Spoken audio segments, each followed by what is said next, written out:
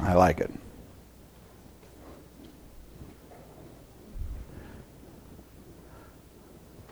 I'm not on. I'm not up. I'm good. I'm looking at the man in the back. He gave me the thumbs up. I'm good. That's all I care about. My wife talks to me about every week about, well, she talks to me all the time, but every week about how cold it is in the auditorium. And I said, I understand that. And she's, this one's cold and that one's cold. I said, the only one I really worry about, cold or hot, and that's the preacher. I said, he's the one I worry about making comfortable. I said, if he's comfortable, he's doing all the work. If he's comfortable, then that's the main thing. So I'm kind of like Lewis in the back on the heat. We're good. I'm cold, I know it, but preacher likes it. So that's the reason where we are. All right. Grab your Bibles and turn over to Psalms 34. This was a hard psalm. As we start to go through it, you'll kind of understand a little bit better. I've really sought God over this a lot on how to teach it and what to do with it. And the material we have is excellent material. But it kind of went a couple different ways, and it went through a lot of scripture and a lot of different parts of the Bible explaining a lot of it. And as I read it and as I prayed over it and as I studied it, it's really a psalm that I think we can go through verse by verse, and I think that it'll really, in our time and our day where we're living at right today, I think it'll really help us the most by going this way. The outline is pretty simple this week. I've got a couple of blanks, but I kind of changed it around a little bit from the material, and as we go through it, I think you'll understand it. David writes this psalm, and David is in the cave of Adullam, when he writes this. He has it was the area whenever Saul was chasing him, and remember he went to the Philistines, and he went down to them, and he went as he was going into the city, the people of the city of Gath, that's where Goliath was from, and as he was going into the city, the people went to the king and says, here's David, what's he doing here? Now Gath is where Goliath was from, and his brothers and all that, and they were concerned about David being in their city. And so David got scared, and he became as a madman. Remember, he started drooling, and it talks about him drooling down his beard and hitting his head against the walls and be like a real madman. And the king says, this guy's a nut. There's no concern. Don't worry about it. And really kind of just turned his back away from David and wasn't concerned about David. But David was afraid because he was afraid the king would kill him when they really realized, because they said, the people went to the king there, and he says, well, the Israelites sung that Saul had killed his thousands and David had killed his tens of thousands. And so they were really worried. Well, the king, as he saw David and saw the way he was and what he looked like, he said, David's lost his mind. It's no big deal. And so David left. So David is at this point. He's been to Gath. He presented himself as a madman because he was afraid. Saul's chasing him. He's afraid of Saul. So he's in this point right now in his life that he's in this cave, and he writes Psalm 34. So as we go through this psalm, it's David sharing his heart. But as I studied this and as I looked at it, David hadn't gone. Now you need to remember this. David hadn't gone and had the adulterous affair with Bathsheba. He hadn't had her husband killed. He hadn't went through the death of the child. He hadn't went through his children rebelling against him. He hadn't went through Absalom trying to take the kingdom away from him. He hadn't went through a lot of things when he wrote this psalm. But I'm thinking as I'm reading this psalm and as we go through it today, I'm almost positive as I'm standing here that David went back to this psalm many times. David had to. And as we go through this psalm, you'll understand it.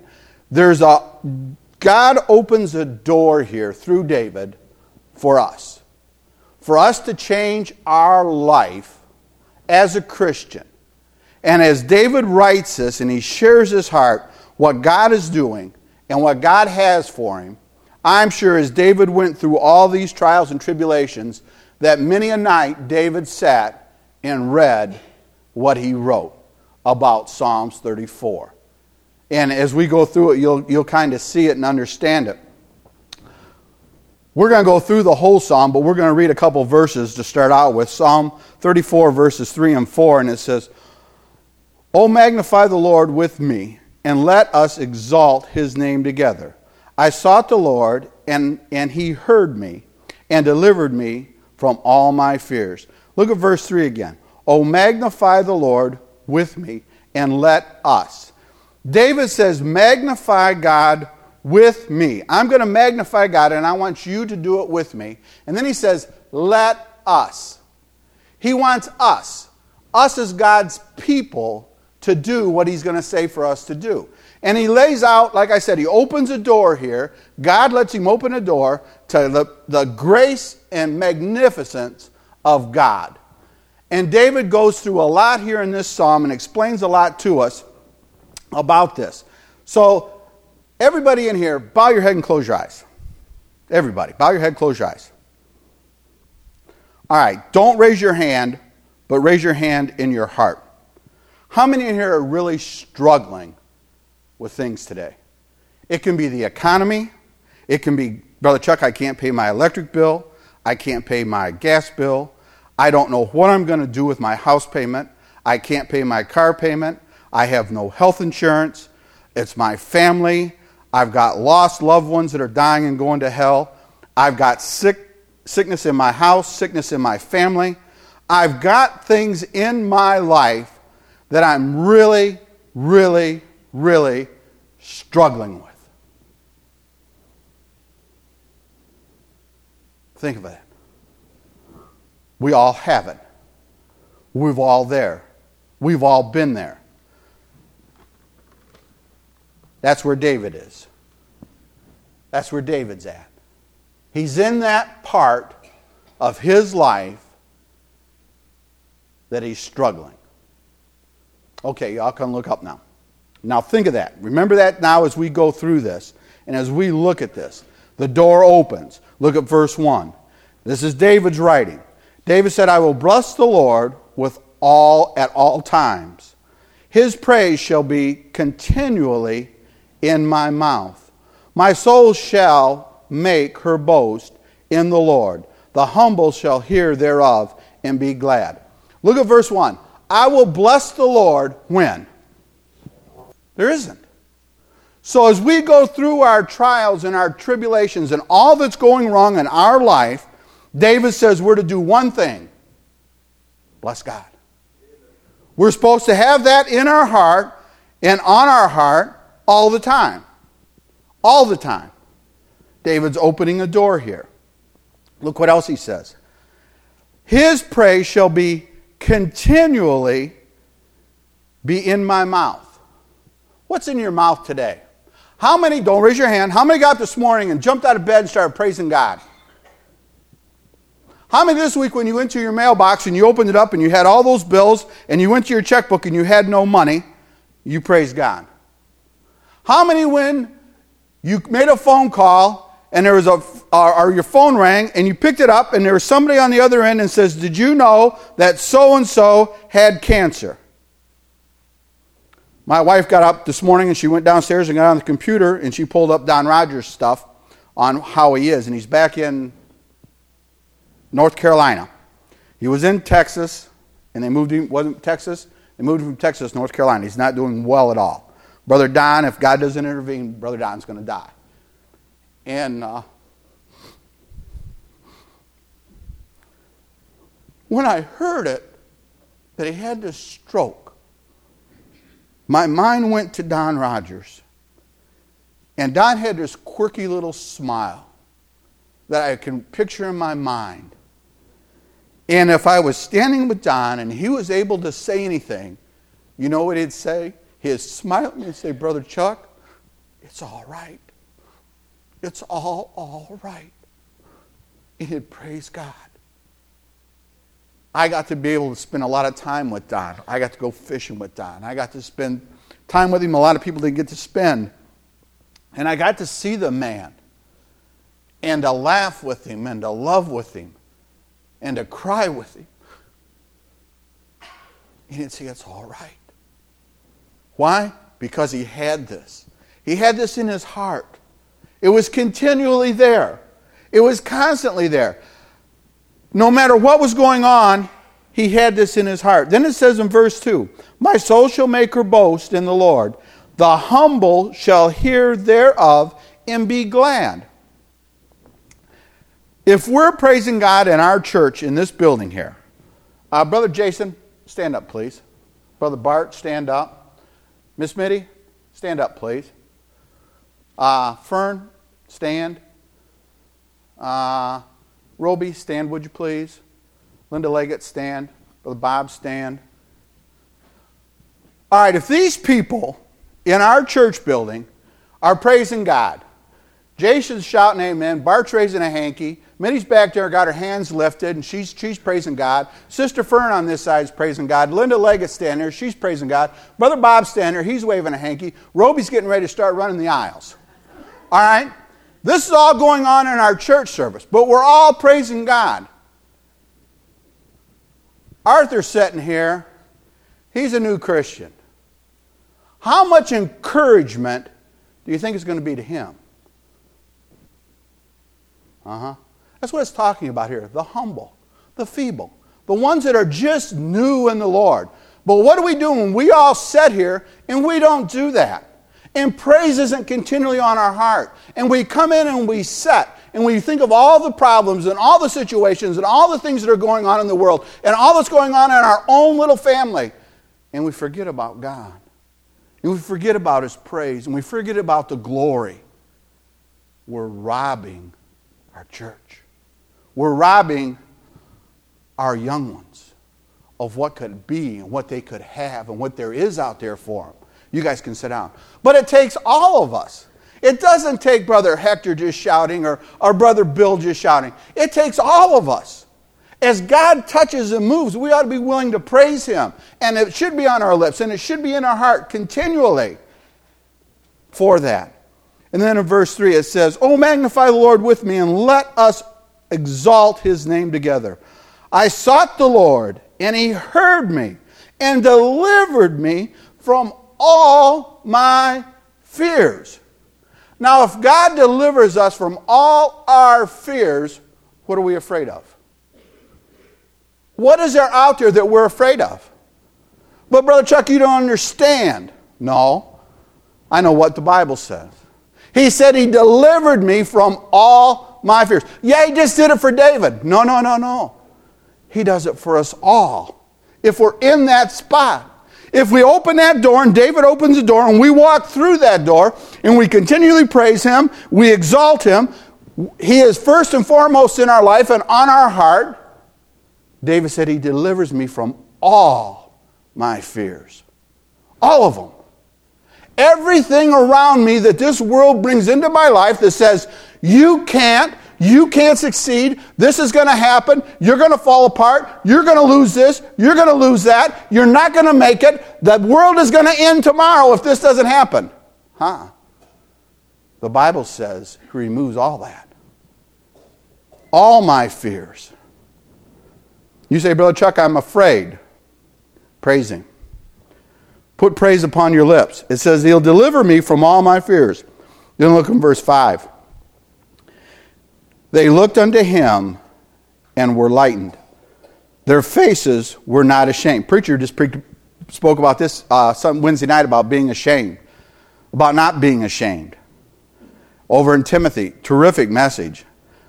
And it says we'll be lightened. What does it mean by lightened? Does it mean there's going to be a light shined upon us?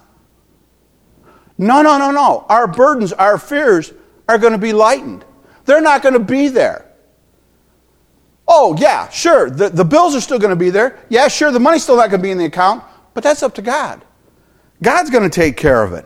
Because look at verse 6. This poor man cried, and the Lord heard him and saved him out of all his troubles. Now, did it say it took away his troubles? It said it saved him out of his troubles. What does that mean? What's the difference between taking away from and being saved out of? Come on, talk to me. Doesn't take them away, though, does he, Brother Mike? He goes with you through your troubles. What does Psalms 23 say? Though I walk through the valley of the shadow of death, I'll fear no evil. Does that mean you're not going to go through the valley? No. The Bible says you're going to walk through that valley. You're going to have that valley. It's going to be there. These troubles are real. But God is there to get us through them. It's not up to us. It's up to God. David writes this. He's in a problem. He's in a situation. We're in a problem. We're in a situation. God is not in our government, if you didn't know that. The reason why I know that, and I know it through Scripture, it says God's not the author of confusion, and you'll never see a more confused mess than the United States of America's government. You never will. You never will. You'll never see more bickering, more fighting over nothing than what there is there. So God's not in our government. Now, God raises up kings and brings down kings. Did he put Obama in office? Absolutely, or else he wouldn't be there. I understand all that. But if I'm looking to the government for this great bailout package, it's not going to happen. It's not going to happen. As a Christian, I'm to go where? To the throne of grace. To God. When I've got a problem or I've got a fear or I've got a need, I'm not to go to the government. I'm not to go to Brother Arthur. I'm not to go to Carl. I'm to go to God. And God moves and God does. That's my faith. That's where it's at. That's what David said. He said, this poor man cried, and the Lord heard him and saved him out of all his troubles. Look what it says in verse 7. The angel of the Lord encamped round about them that fear him and delivereth them. God says, I've got an angel that's encamped with you, that no harm, nothing's going to happen to you if you do what I tell you to do. If you're living where you're supposed to be living, doing what you're supposed to be doing, I'm not taking the troubles away, but I'm going with you. I've given you an angel that camps around about you that will deliver you through this. That's what God's got for us. God's got so much for us. If we praise him, if we're where we're supposed to be, if we're living the life we're supposed to live. Look at verse 8. Oh, taste and see the Lord is good. Blessed is the man that trusteth in him. David says, it's like me having a big piece of watermelon. Here it is, middle of August. Sweet, tasty watermelon. I've got this big piece of watermelon. Y'all don't have it. I've got it. And me walking up to Brother Vyers and says, man, this watermelon's good, isn't it? He said, I don't know, I ain't got none of it. Say, it's good. It's really good. You'd really like it if you had it. But he doesn't have it. And the Bible says, taste. So what do? Taste it. That's the same way it is with God. We share it. We share it. It says, taste it. Taste it. Here it is. I've given it to you. Take it. Use it. Eat it. Enjoy it. Share it. Share these blessings. Share this time. Share what God's given us. Share what he gave David here. David wasn't being stingy. He said, I cried. God delivered me. God gave this to me. And he said, I want you to taste it. Blessed is the man that trusteth in the Lord. Then look at verse 9. Oh, fear the Lord, ye saints, ye his saints, for there is no want to them that fear him. Now look at that. That fear him. What does it mean to fear God? We've talked about this. Do what? Reverence. Who does the first part? Who's praise? Who seeks him? Who loves him? Who does all these things? I'm not afraid of God as far as hurting me. But when I go into the throne room of grace, I go with fear and reverence. Not because God can hurt me, but because of who he is. He spoke this world into existence. He hung every star. He made every blade of grass. He put every tree. He put every drop of water. He put the blood in my body. He made me a living soul. I reverence Him. I don't go in smart mouth, demanding, saying you said this and you said that, and it's not like this and it's not like that. I go in humble before God, Almighty God. And He says, if I come in with fear and reverence. Now this is David's writing. Look at this. Oh, fear the Lord, ye saints. There is no want to them that fear Him. Then in verse 10, it's an interesting thing. He says, young lions do lack and suffer hunger. Now I read that and I thought, what in the world is he talking about here? But now you stop and think about it. I'm old. Elaine's older. Elaine's seen God do a lot of things that I haven't seen God do. I've seen a lot of God do things in my life that Art hasn't seen do. Young lions, young Christians, when they get started, they run here to and fro. And they do. And they see things, and they want things, and they desire things. And they got to have it, and they don't understand why God doesn't move here and God doesn't do that. You might have, I've had young Christians say, well, if I was God, I'd kill them if they did that. Or I'd do this, or why does God let this happen, or why does God let that happen? David writes here, and he said, young lions, they hunger. They hunger. They don't understand all that's going on. They don't understand all that's happening. But look what else he says here. And suffer hunger, but they that seek the Lord shall not want for any good thing. We're to take them.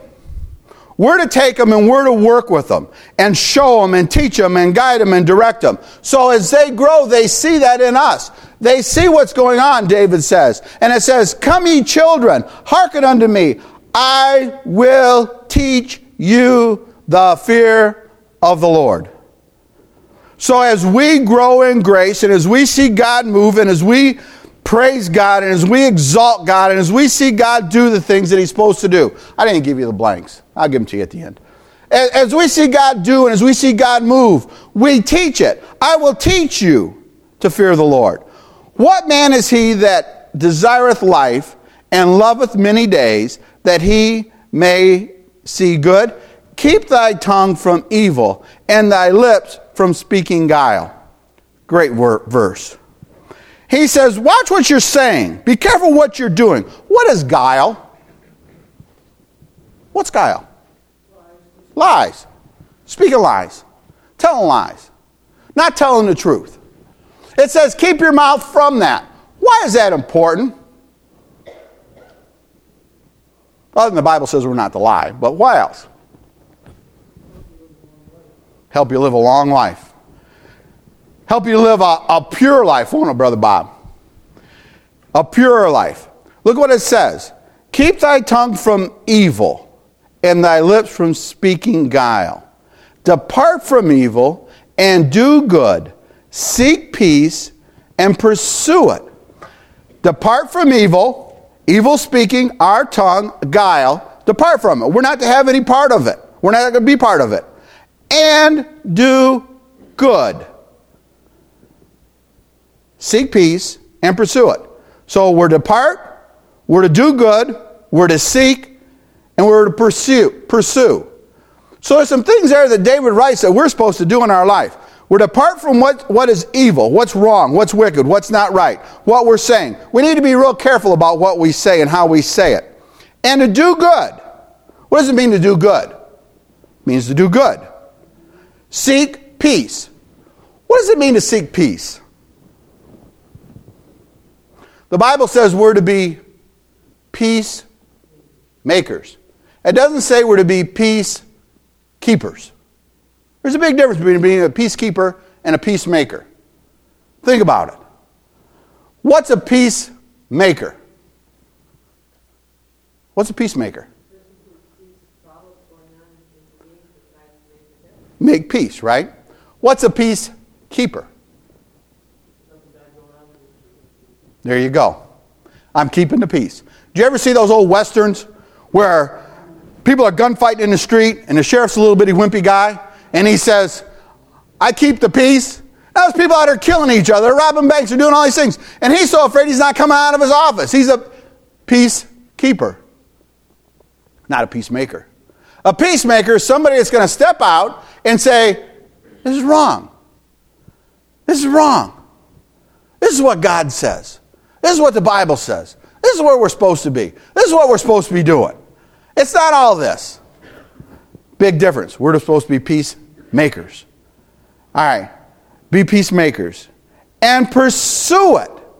We ought to strive for it. We ought to work towards it. Then look at verse 15. It says, the eyes of the Lord are upon the righteous, and his ears are open unto their cry. David says that God's eyes are upon me, and when I cry to God, his ears are open unto me. Go back to Genesis. Think about this. Genesis, Adam and Eve, Garden of Eden. They sinned. After they sinned, what did they do? They went and hid, right? Did they go to God? Did they automatically fall on their face before God and say, God, we've sinned. We've did what you told us not to do? No. They went and hid. Who came seeking who and talking to whom? God came walking in the cool of day, and what did he say? Where are you at? Adam and Eve didn't go to God.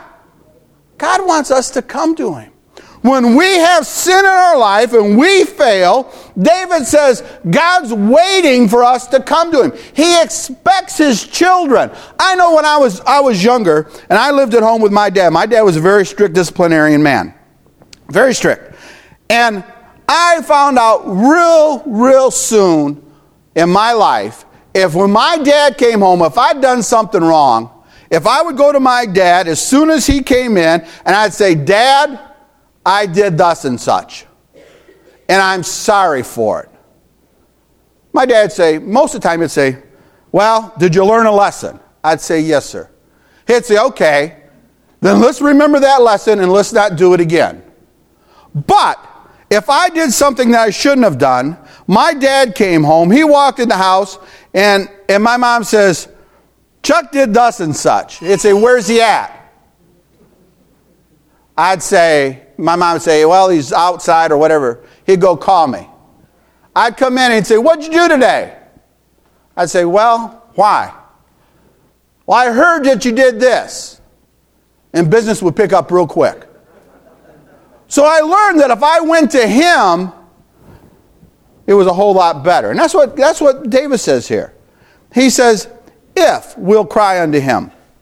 Go down to verse 19 and we're done. This is a great thing. Verse 18. And the Lord is nigh unto them that are a broken heart, and saveth such as be with a contrite spirit. Many are the afflictions of the righteous, but the Lord delivereth him out of them all.